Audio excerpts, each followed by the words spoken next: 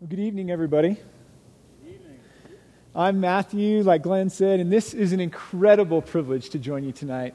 It's my first time getting to share this evening with you in this service, and I got to tell you that the second I saw my friends Rebecca and Jen and Glenn and people who just got back from Swazi, my heart just leapt inside because I have a special place in my heart for missions and for short, long-term, everything overseas.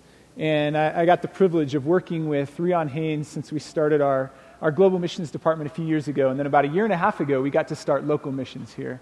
And I want to encourage you, if you have not considered going overseas, consider it strongly. And if you have not gone yet, but you've considered it, then don't wait. Go this year. Go as soon as you can. Because it will bring a new perspective into your heart like very few other things can. God made every person, every tribe, every tongue, every nation, and people. His people are beautiful. And so when you get a chance to immerse yourself in this culture that's unlike your own, it will change your life forever. And so Glenn is about to write a series of blogs, at least 4. So if you don't already read his blog, it's brilliant, it's incredibly encouraging. So I highly encourage you over the next few weeks to get online and just read his blog and kind of put yourself in their shoes as the team and experience what they did. And I just encourage you to really just ask the Lord. He's the one who provides. There's no real excuse. He'll even find a way for your family to be taken care of while you're gone. So let's just open up in a word of prayer again.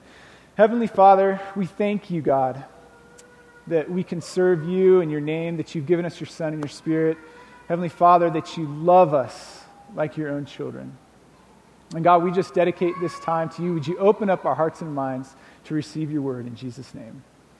Well, we're continuing the series on legends and misfits. And tonight we're going to talk about Solomon. And it's really interesting what the author of Kings did.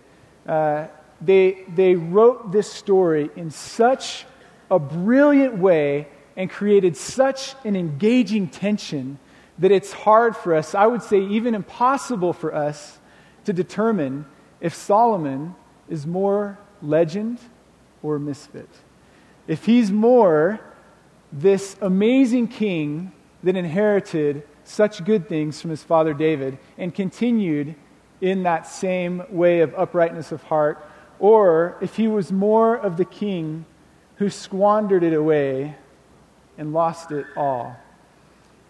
And so I want us to think about how this relates to each and every one of our own stories tonight, because it does. This is the enduring human struggle that Paul recognized in Romans chapter 7 when he said, I don't know what to do.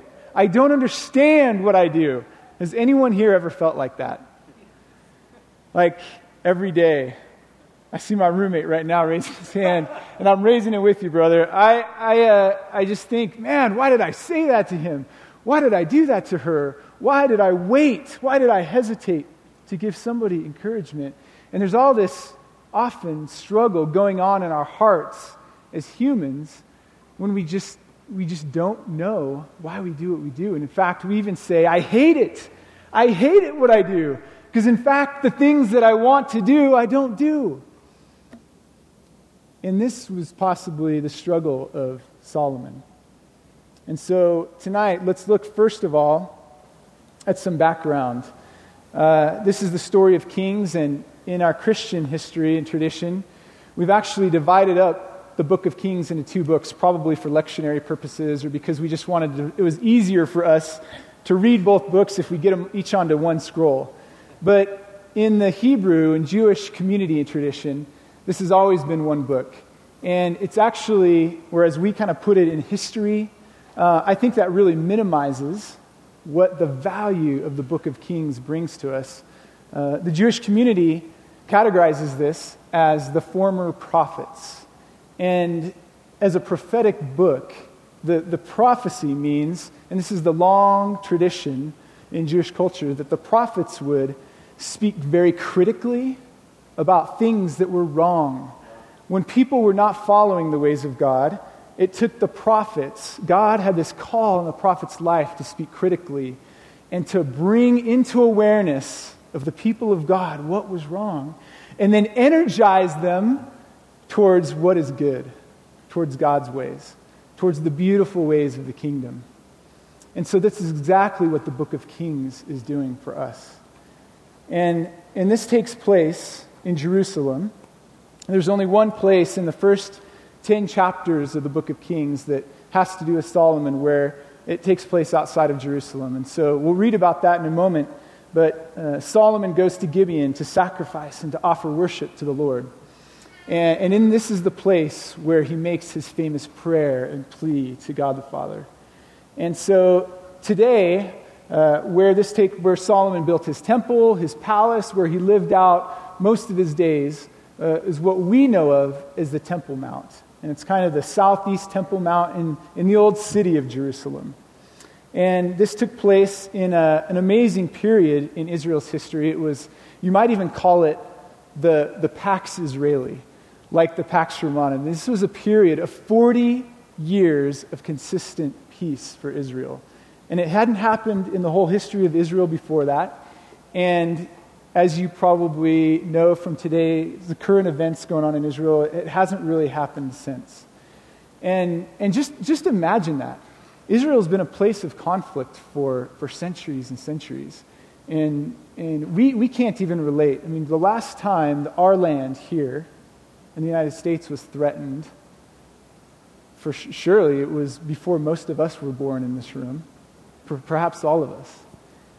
And so this is an amazing time. This is a time where the Bible attributes it to the uprightness of heart of King David. And so King Solomon got to inherit this time and place of peace because of what his father had done. And so Solomon took this charge, this amazing charge from his father, to build God a house of worship where his people, his family could come and they could offer their praise and offer their worship. This place that wouldn't be changed. It wouldn't change any time. This place that was destined for years and decades. And they had hopes for centuries and centuries to be a place of worship where people from around the world and every nation would come to worship God. And so Solomon, this legend, he starts this journey as he gets his charge from his father and he travels to Gibeon. And we read this from 1 Kings chapter 3 where he says, "At Gibeon, the Lord appeared to Solomon during the night in a dream. And God said, 'Ask for whatever you want me to give you.' Solomon answered, 'You have shown great kindness to your servant, my father David, because he was faithful to you and righteous and upright in heart. You have continued this great kindness to him and have given him a son to sit on his throne this very day. Now, O Lord my God, you have made your servant king in place of my father David. But I am only a little child and do not know how to carry out my duties. Your servant is here among the people you have chosen, a great people too numerous to count or number. So give your servant a discerning heart to govern your people and to distinguish between right and wrong. For who is able to govern this great people of yours?' The Lord was pleased that Solomon had asked for this.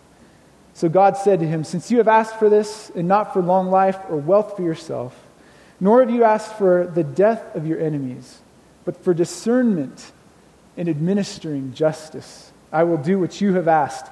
I will give you a wise and discerning heart, so that there will never have been anyone like you, nor will there ever be. Moreover, I will give you what you have not asked for, both riches and honor, so that in your lifetime you will have no equal among kings.'" Now this was an amazing, legendary thing to happen, right? This is the ideal king. This is the ideal Solomon. And that's not to say that it wasn't true or wasn't real, but this was Solomon at his best. This was what God desires of us, that we would cry out like he did, like cry out like Paul did. "God, I don't know what to do. like Solomon did. God, I don't know how to go in and out among the people, but show me. Show me your ways. Give me wisdom. Give me a discerning heart. What an amazing prayer to offer to the Lord. Right? If we would only ask like this all the time. And so Solomon teaches us about wisdom because he was granted as a gift what he asked for. And so God taught him the ways of wisdom. And if we were to define wisdom, I wouldn't just define that, but wisdom is such an incredible term that it's full of depth. And every time God talks about it in the scriptures, and over 500 of Solomon's proverbs, they often talk together about wisdom, discernment, understanding, discretion, knowledge. And these things are better thought of as a theme, that there's a theme in the kingdom of God called wisdom. And if I was to define this, I would describe it like this, that it's to maintain a posture of the heart that seeks passionately for God's ways and lives them out. To maintain a posture of the heart that seeks passionately for God's ways and lives them out. And this is exactly the cry of Solomon's heart. He wanted to be a king who knew God's ways so that he could administer justice and righteousness and peace and redemption and reconciliation and understanding for all of the peoples. And that's a beautiful thing. It's legendary. And there's a couple things that wisdom can teach us. I think there's many things, but a couple that I want to highlight tonight that we can learn from Solomon and from our scriptures. And one is from Proverbs 4. 4 verse 7 says, "The beginning of wisdom is this, get wisdom. Though it cost you all you have, get understanding." And so one thing we know for sure, that wisdom is costly. It costs us, and it doesn't just cost a little. What in your life is valuable enough to you that you would say it costs you everything? Is there anything right now? What does that mean if it costs you everything? What's the most important thing to you? Your life? For sure it is to me. I mean, if I have to think about who I would want to lay my life down for, I mean, that would cost me everything. Who do you think of? Who comes to mind? Well, that's what the Lord is telling us the importance of wisdom is. The importance of knowing His ways passionately. And that costs us everything. If we look to one of Jesus' parables in Matthew chapter 13, it says, "The kingdom of heaven is like treasure hidden in a field. When a man found it, he hid it again, and then in his joy went and sold all he had and bought that field." So not only will the wisdom of God cost us all that we have, but it's also like this. As a way of the kingdom, it's a hidden treasure. Wisdom is hidden. You know, there's this verse in Colossians that Paul says, "In Christ are hidden all of the treasures of wisdom and knowledge." Not just some, but all. And this beautiful thing that God designed in His family was that we were to be built together into unity as a family of God and have Christ dwell within us. And so all the treasures of the kingdom, all the treasures of Christ, all the wisdom and knowledge in this universe, where can it be found? In you, and you, and you, in all of us, the body of Christ, where our Heavenly Father decided in His infinite wisdom to make Christ, His Son, dwell. That's powerful. So when I think about where I can find it, the costliest thing, that I can lay my life down and pour it all out so that I would find wisdom, this treasure that's costly above all things and it's full of wisdom and knowledge, I'm going to look to people. I'm going to look to you. Because Christ designed it that way. And if it's that costly and that hidden because it's that valuable to God, that means you're going to have to unbury it. So let's just think about this picture that God painted for us in Matthew 13. It's hidden treasure. You find it, you unbury it, you take it. You find your own hiding spot and you bury it again and you guard it with your life. Now, if treasure is hidden, and it's hidden in us, it's like the soil, the beautiful, rich soil of our hearts is covering it, is covering it, is covering it. And inside of us, it's hidden in all of us. And so when I come up to Glenn today, say, Glenn, it's so good to see you, man. I'm glad you made it back. I can't wait to hear about it. You know what? I'm thinking about his little trip to Swazi in this past week and a half. But you know what? There is a depth of wisdom and knowledge and understanding and treasure that's beautiful in Glenn that I have no idea about. It's not going to take a 10-minute conversation about Swaziland to unbury that treasure. I'm going to have to dig my hands in the soil of his heart to get it out. I'm going to have to work for it. It's costly. Who have you spent your life on lately to unbury that treasure? Joe Couch right now, Joe and Annalise, they're launching this amazing school to help and guide and love and serve people who have a call to be in poor and needy and broken areas of the world, to bring them life, to be advocates for them, to spend their lives on their behalf. There's treasure in that man. There's treasure in that woman. And I want to find it. I want to spend my life to get it. So think, who is your treasure? Have you taken him out to coffee lately? Have you invested even that? Have you taken him out to dinner lately? Have you mowed their lawn so that you can get a chance to sit on their back porch with them and drink some iced tea and pull out that list of questions that you had prepared for them? What are you going to do to unbury that treasure? We've got it all around us. You know, I'll tell you a quick story about somebody that really changed my life in a radical way. When I began to learn that how deeply this treasure is in people.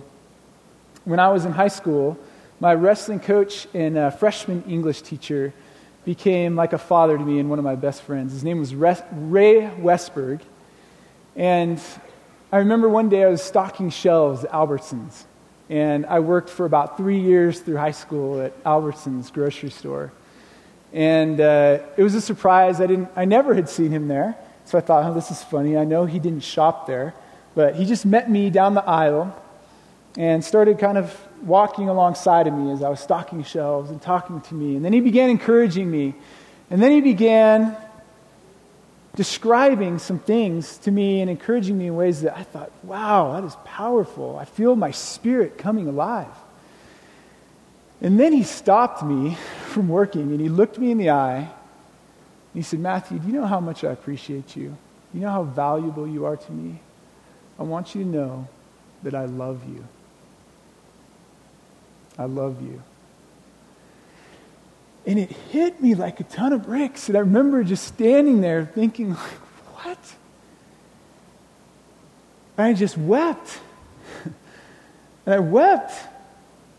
And I thought, who is this man who would love me like a father?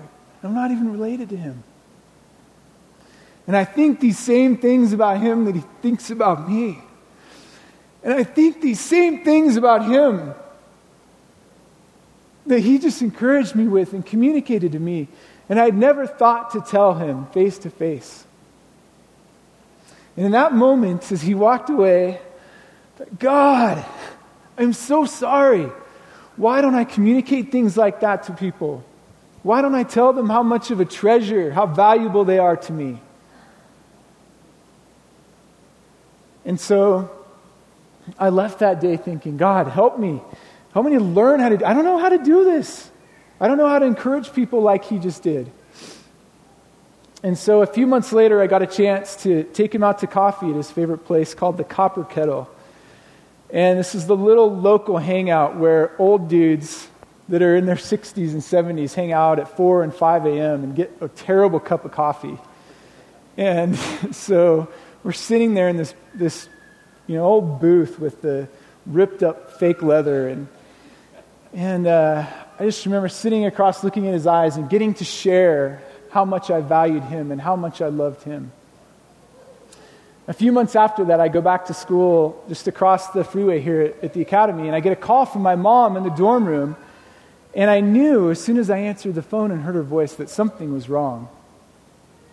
And she shared with me, as she started to weep, "Matthew, I'm so sorry, but Ray just passed away this morning."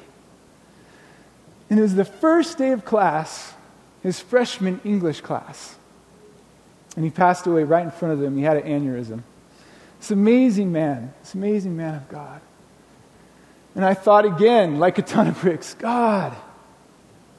But this time I said, God, thank you for allowing me the privilege of having this interaction with this man where we got to be vulnerable and share our hearts for each other before you took him, before he went to heaven. Thank you for this opportunity. So who in your life right now, who is it that you've wanted to share something with? Maybe tonight, later, as we pray, we'll get to think about that some more. Think about, and just ask the Spirit, Lord, who might be in my field that you're wanting me to unbury right now? Who might be in my field that's a treasure? And that's a beautiful thing, isn't it? When we see Christ in somebody else, who God made them to be. Unburied, unearthed. Because when we unearth that, some ways it unearths the treasure in our own hearts that we're allowed to shine into others' lives. Well, not only is wisdom a costly hidden treasure, but it's a gift of grace. James 1:5 says, if you lack wisdom, you should ask God, who gives generously to all without finding fault, and it will be given to him. So as much as we unbury and unearth and work for and spend our lives for unburying this treasure in others, that's hard work. But as much as we do that, it's not by our own strength. We can't take any credit for that. That's by God's grace alone. God in His Scripture says that every good and perfect gift comes down from the Father of heavenly lights. Every good and perfect gift. So as we continue to get in this place where we get wisdom and more of it, and unbury this treasure, we might have the tendency to start feeling like, wow, I've got some wisdom. I've got some treasure. Man, I've done so well at working for this. I worked hard at it. I spent my life to get this. I worked so hard. But you know what? God says it's by His grace and His gift alone. And it's not just for you, but it's for everyone. It's for everyone. With God, there's no end to His wisdom and to His gifts of the Spirit. Because He says He pours the Spirit out without measure. So that means there's enough for you, there's enough for all of us. Right? It's by God's beautiful grace that we have this costly hidden treasure given to us. And so, let's talk for a few moments. We've got about 10, 15 here. About Solomon the misfit. Because Solomon the legend taught us about the treasures of wisdom, but Solomon the misfit also has lessons to teach us that we can learn from. And in 1 Kings 2, when David is handing over, he's giving the charge to his son Solomon to take the kingship, to take the throne, he says, I'm about to go the way of all the earth. So be strong and act like a man, and observe what the Lord your God requires. Walk in obedience to Him and keep His decrees and commands, His laws and regulations as written in the law of Moses. Do this so that you may prosper in all you do and wherever you go, and that the Lord may keep His promise to me. Well, this is the wisdom that Solomon did not get. It's the wisdom that Solomon did not get. Why? Well, if I was a king in Israel, and I was following the ways of Israel, and I had this amazing call from a guy like David, like no other, whose name today is even carried on. We all know what somebody means when we hear the city of David, the city of Jerusalem, the place where God is going to send his son when he returns. And so Solomon inherited this. He inherited this rich tradition. He had inherited for the first time Israel as a place of peace that endured for 40 years. And in the book of Deuteronomy, God gives specific instructions to a king. So, all right, put yourselves with me in Solomon's shoes. You're going to take the throne. You're going to be the next king. Where are you going to go for wisdom and how to lead as a king? You first go to the scriptures that are part of your history and tradition.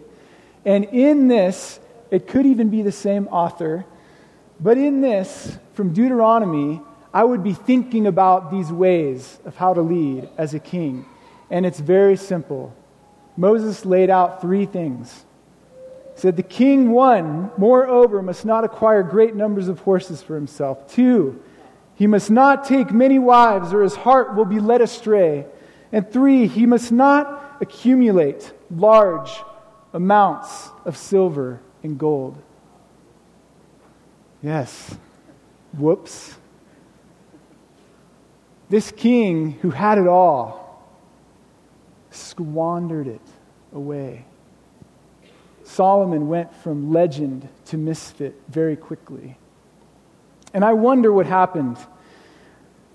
I wonder what happened in those early years as a king when he took this amazing charge, this prophetic charge and call to his father David to build this place of worship. And in 6 or so years invested everything of the kingdom into this magnificent place of worship. And then maybe, just maybe, sat back a little bit on his laurels and said, wow, God, we did it! I did it with you! We built this amazing place of worship.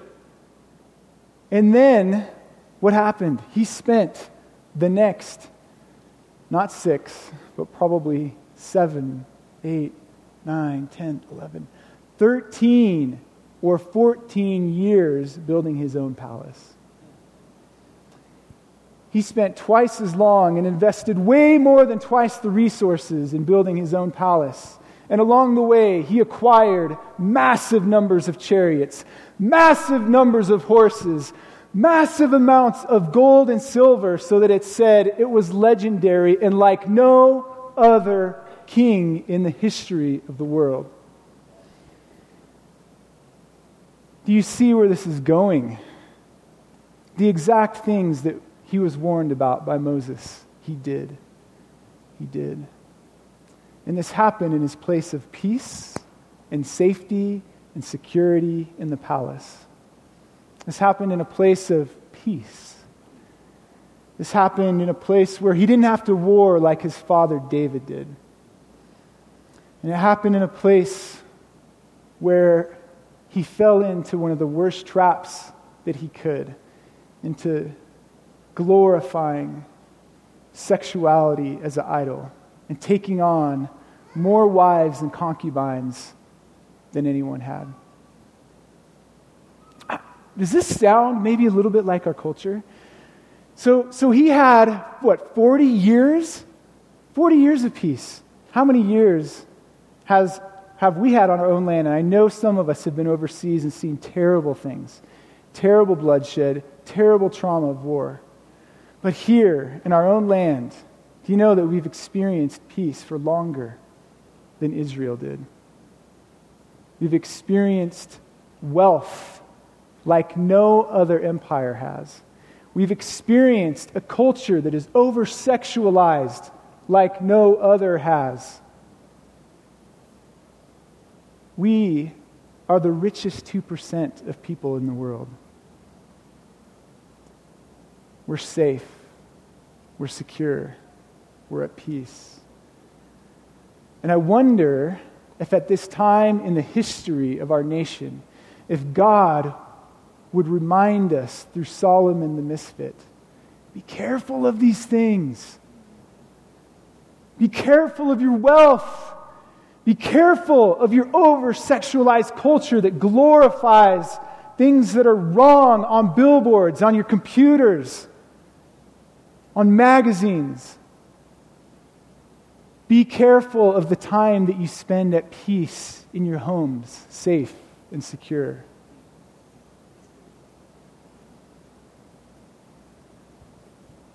So, what does Solomon the Misfit have to teach us? Well, if I could summarize, I would read this.